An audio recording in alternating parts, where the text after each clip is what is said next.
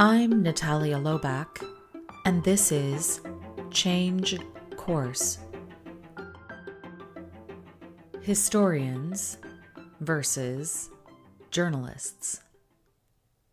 I once worked for an organization that had a historian on staff. And this historian was responsible for maintaining the archives of the organization that dated back over, I think it was about 200 years, chronicling the history of the profession in the country. What was so interesting about this is that the position of the historian, having that position in an organization and having an archive and a records department that maintained the official story about the organization, and more importantly, about the profession and those who were considered prominent, important, and those events that were considered important in history, shows how valuable history and having the correct story was important to this organization and their function. One of the things that I found incredibly illuminating about this was that history was steeped throughout the organization as well. You couldn't turn a corner in the office, in the head office of this organization, without being confronted with the history and the prominence and the important contributions to society that its members had made.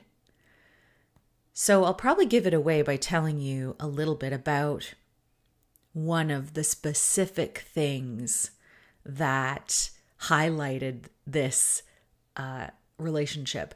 So on the top floor of the organization was the reception area, as well as a number of meeting spaces, which were used for the members of the organization or the employees of the organization like myself, but also doubled as a conference space for the broader organization and membership to use.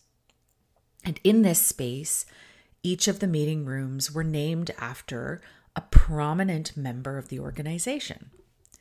So, as a very specific example, there were 5 meeting rooms, and 2 of the meeting rooms were named after a pair of physicians who made the discovery of insulin.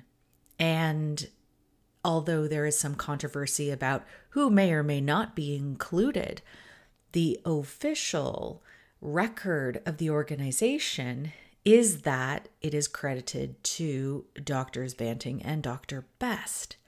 And what's interesting is that the meeting room that was named after Drs. Banting and Best was actually a multifunction room. So you could divide in the middle and have just the room named after Dr. Banting, and the other side was just the room named after Dr. Best. So you could have one or the other or both combined.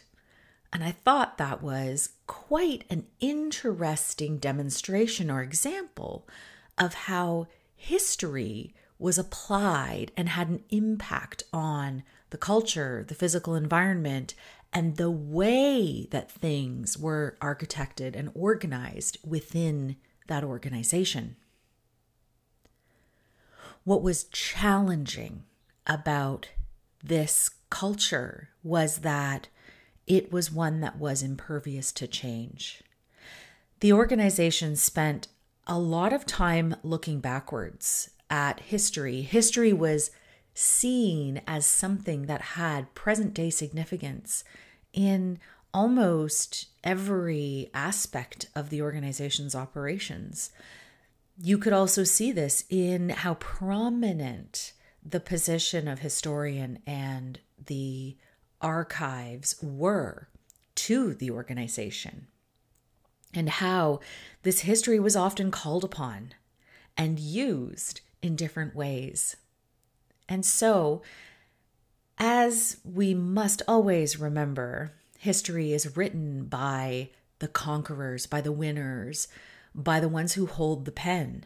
And so the organization, by maintaining this long history of the profession and of the organization itself, made itself out to be the undisputed authority on issues historical for the organization and for the profession.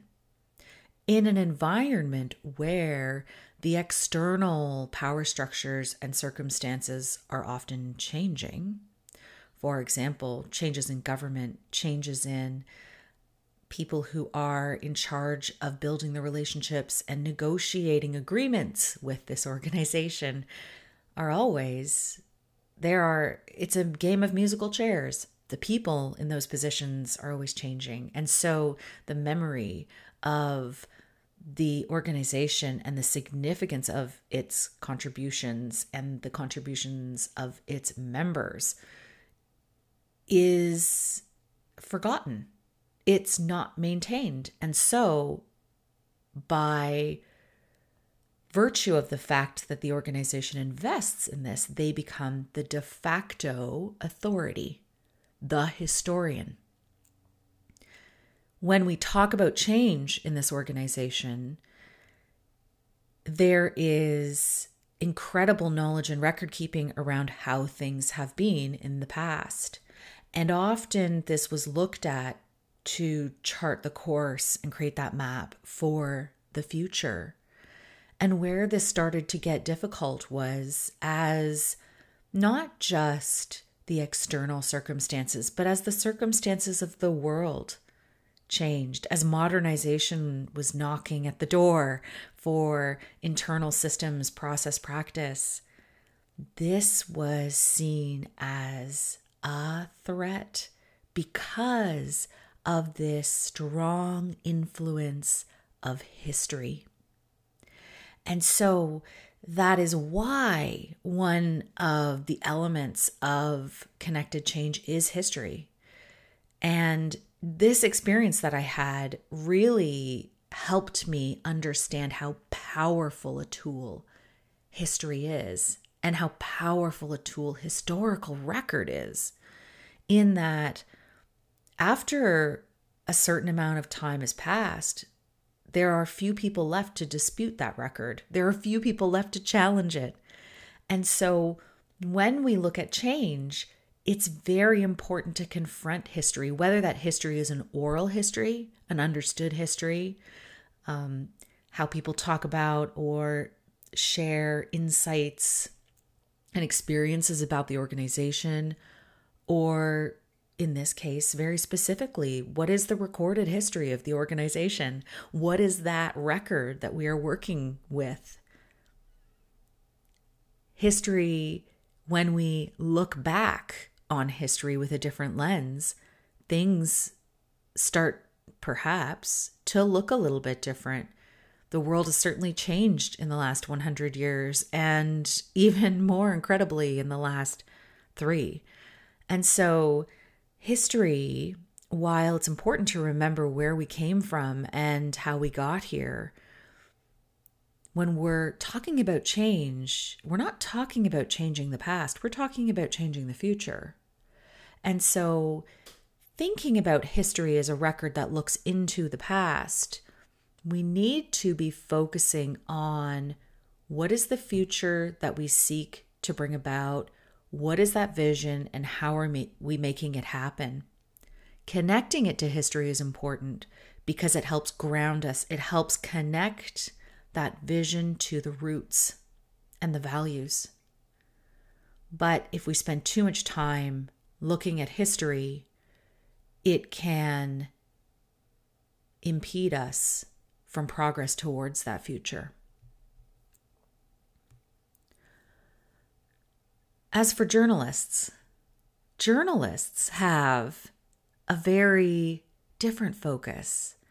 Their focus really is to report and document what is happening in the now, in the present moment. What is occurring that needs to be recorded and communicated? And so journalism is really a tool of the present.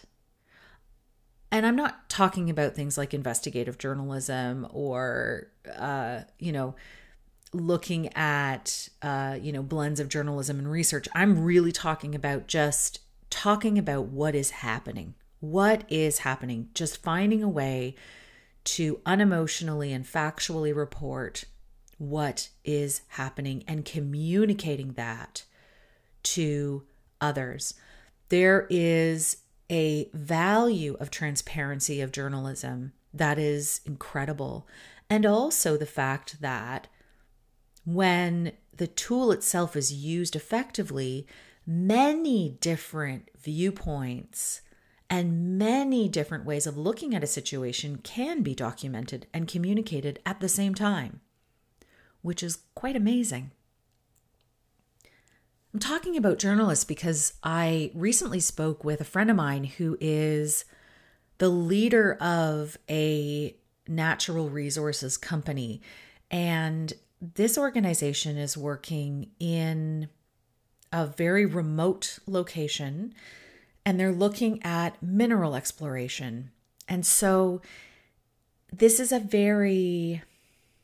can be a very fraught and difficult area to work in because you're working with small, very tight-knit communities, but oftentimes those who are coming in to do this type of work and type of exploration, first of all, have very negative reputation associated with the activity, not specifically with perhaps the people or the company, but natural resource extraction has a very negative history in regards to how other companies have behaved in the past. We look at some of the track records of mining organizations in countries around the world, including our own.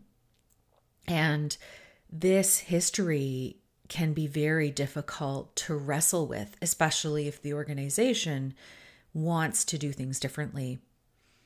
And so in my discussion with this leader, it came up that there had been some very interesting activities happening at a community level. So first of all, the organization itself has in its leadership members of the community, which was very important and a different way of approaching it than other large organizations who come in and do the same type of work. So making sure that the community is interwoven into how the organization operates and how the organization will benefit the community has been a really important part of how this organization has built itself and is operating. Not only that, but part of the mandate of the organization is to figure out how they can support and give back to the community in a way that the community desires. So it's not a patriarchal colonial way of looking at it. It's actually looking at bottom-up grassroots community mobilization to understand how the organization can contribute to the community in the short and in the long term. As the organization has invested an incredible amount of time in understanding this community, investing in this community, including leadership in the company from the community, they have built this relationship of trust. And where the understanding at a higher level is that some of these organizations are not good for the communities they enter. In this case, the community has changed their view. And so when a number of activists and protesters arrived to potentially stall or impede the work of this organization and to create a negative publicity environment, the community actually preferred that those individuals left. They were seen as not part of the community. They were seen as not helping the community. And so this was a very interesting and different reaction from what has been happening or what had happened at other locations with other companies. And so I asked this leader if they were communicating some of these differences and some of these changes. And the response I found incredibly interesting. They had actually been encouraged by one of the members of the community to hire a journalist. And I thought, wow, that's a really interesting way to look at it. So instead of accepting what had been reported in some of the media outlets about these protests and offering this one opinion about what was happening, the organization followed through and hired a journalist that was informed by the members of the community to talk about something different and a different interpretation of these events, and to then communicate that.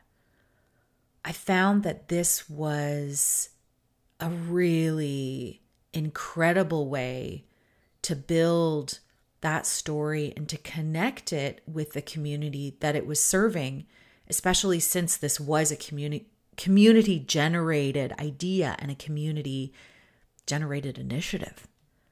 How powerful to be able to use that conduit to craft, transmit, and communicate story in a really different way, especially since this community is invested in the change and they themselves have change that they want to see as part of this work. This is why story and history are so closely linked in connected change.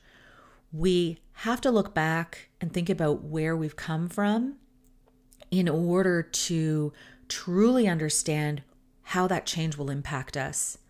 And thinking about history and retelling history is really important to link the past with the future that we seek to bring about. Story is the tool that we use for that. So history is what it is. The historical record is what it is. But story is mutable. It's changeable. It can be used in many different ways. And story is a very powerful tool to connect the past and the present and the future together. It unites people. It creates vision and passion and excitement, and importantly, connects people in the present to the future that they want to see. Thank you for listening. If you liked what you heard, I invite you to like, rate, share, and subscribe because it helps others find us. Our music is Levity by Emily Clausen.